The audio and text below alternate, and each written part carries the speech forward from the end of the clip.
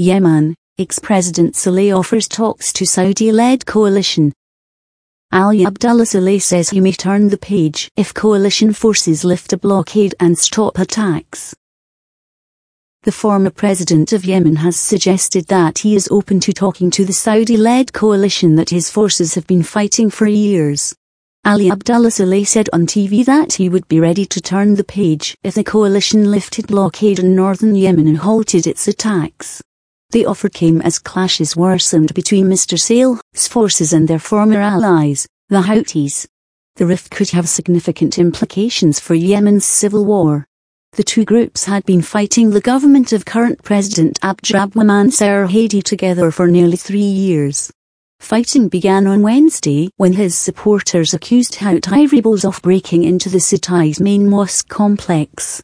There are reports of more fighting on the streets of the capital, Sana'a. Explosions and gunfire are concentrated in the southern suburbs of the city, where relatives of Mr. Saleh live. I call on our brothers in neighbouring to stop their aggression and lift and we will turn the page, Mr. Saleh said in a TV address.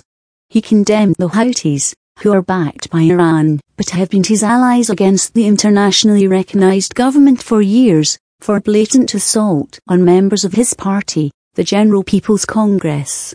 More than 8,670 people have been killed and 49,960 injured since a Saudi-led coalition backing Mr. Hadi intervened in the conflict in 2015, according to the UN.